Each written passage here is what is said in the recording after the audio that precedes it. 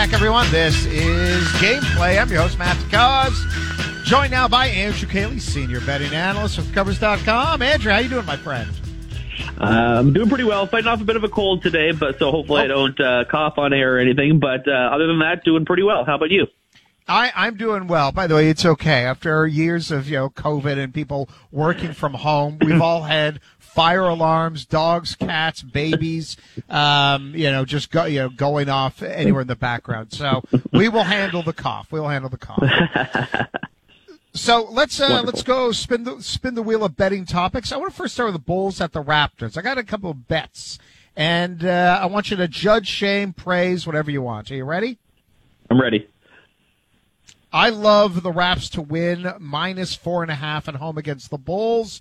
Bulls have failed to cover in their last 4 road games. They're bad against the spread. Lonzo Ball is out. Fred VanVleet is back. I like the Raptors to win and to cover the 4.5. Your thoughts, sir? I like them to win. I like the motivation that Fred's going to have. We can talk about that in a sec, too. The Raps are just in this weird spot. When they're around a 5 to like a 10-point favorite this year, they're only 5-10 against the spread, and they're still obviously working the Kings out with Jakob Poeltl in the lineup. And the Bulls, surprisingly, are a strong defensive team. Like, their offense doesn't travel too well, but the team ranks 6th in defensive rating. It's kind of a bit of a shocking stat that people don't really realize about the Bulls this year. And the Raps have struggled against better defensive teams. So I'm going to stay away from the spread in this one. Money line? Money line, I like them. I will like them on the money line. I do like Fred to have his new dad mojo big game in his return tonight, though, 100%. You can get him to make 4+ made threes at FanDuel at +185, and he was shooting well before he went on his little mini paternal leave there for 3 games, 38.3% over a 15-game stretch, and he had hit 4 more 8 times over that stretch, so that +185 value is more than worthwhile. And we all remember what happened after the birth of his last child in the 2019 playoffs.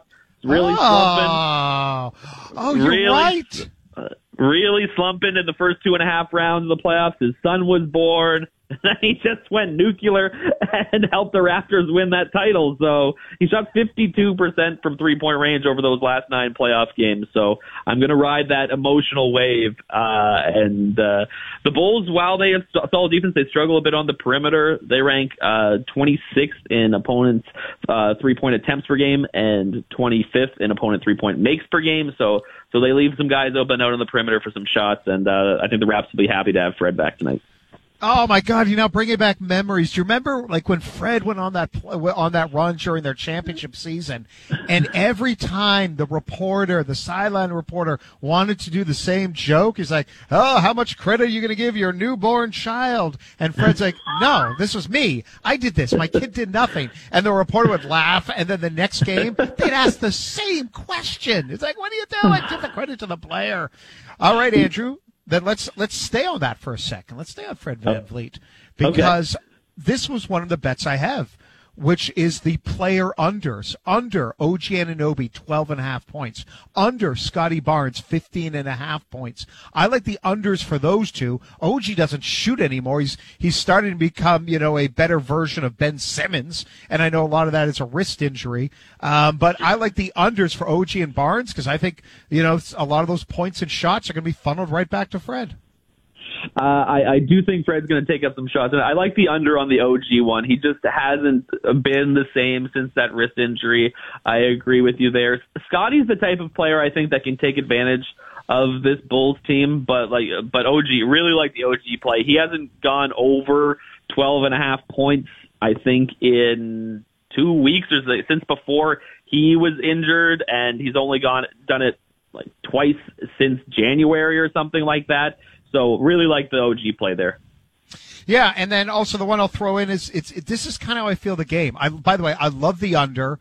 I like the total under for the games, like 220. I think Siakam and Van Vliet have fairly good games, and beyond that, it's kind of pedestrian for all the other Raptors. That's sort of the game script that I have in my head right now there, Andrew. I'm also, I no official play for me on the under, but I would lean towards the under here. Like I said, Chicago plays pretty good defense. They're ranked 12th in scoring defense. And the Raptors, we all know that they struggle in the half court, still 29th in effective field goal percentage. And the Toronto Raptors defense should be better with Poto manning the middle, more ring protection, more depth overall with Fred and him there. Like, it used to just be the ghost of Cat Birch on the bench now. So you kind of got two added players when you added that Poto trade. So more depth, and the Bulls ranked 24th in offensive efficiency. They're both in the bottom half of the league when it comes to pace of play. I think this could really be a grinded-out style game for a game that, frankly, both teams kind of need. They're both jockeying for a position in that play-in spot. The Raptors are in 9th, but only a game and a half up on the Bulls in 11th. So I could really see this being like a kind of a high-intensity game, and I see some value on the under there. Both games earlier this season when they met in November would have gone under this number as well. Yeah. Andrew, I agree. So we're mostly in lockstep in what we like here. Maybe I like the Raps to win by more than 4.5, but I get it. The numbers say take the money line.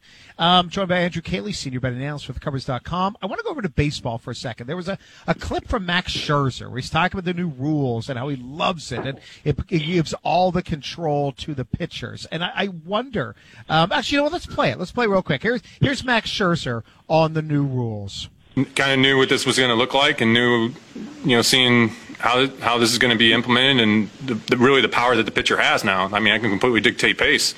The rule change of the hitter only having one time out changes the complete dynamic of the hitter and pitcher dynamic. So, yeah, I love it. I can kind of work quick. I can work extremely quick, or I can work extremely slow. So there's another layer here to be able to mess with the hitter's timing. Now, that might just be a lot of bravado, and it's spring training, so everyone's super optimistic. But I do wonder, Andrew, how we're going to look at betting prop bets on strikeouts, walks, things like that, with the new pitch clock, and what sort of impact it'll have on the pitchers and the hitters. For starters, Max Scherzer is a freak, and he doesn't count for anything when it comes to the general population of baseball pitchers. He can, Fair point. I won't be shocked if he just excels with this new pitch clock, and he had the little, I forget the pitch calling device on his glove, and he's the type of guy that is just going to lean into it, and he'll love it. He's an ultimate competitor. But I think pitchers in general are crazy creatures of habit, and screwing with those habits can really, really mess with them. I think it's going to take, in general, a little while for those pitchers to adjust to that pitch clock. I think all of these rules, whether it's the pitch clock, the no more shifting, and the bigger bases, this is all amped towards more scoring. I'm going to be looking at stolen bases props early on. I think it's going to be really interesting for certain guys, because you could be on first base and you can see that pitch clock wind down, and you can time your leave from first base perfectly for a steal now if a pitcher is running that pitch clock all the way down to the end, for example. So I think we're going to have some added opportunities in player prop markets, like you said. I'm going to be looking hard at overs early on, which is interesting because usually early in a baseball season I like unders. Yeah, because it's from what I've gathered over the years, it's pitchers who can warm up their arms faster for a regular season, where the batters, they need those big league at bats, and a lot of them, to kind of get their timing down. And with guys taking fewer and fewer at bats in spring training, it's definitely looked advantage pitcher early on in baseball seasons. But now I don't know what to think with this new pitch clock. So I think we're going to be looking at some overs early on, like you said, taking a few looks at some interesting player props. Walks will be a good one as well. But some new opportunities here for baseball betting in the coming weeks. I'm just fascinated to see what that looks like early on, if there's ways to have that period of like a week and a half to be able to be a little bit ahead of what the books are doing. Hey, Andrew, always appreciate. Thank you so much. Good luck with your cold, and we will chat soon. Thanks, Matt. Good luck with all your bets. Thank you. You as well. Andrew Caley, senior betting analyst for Covers.com.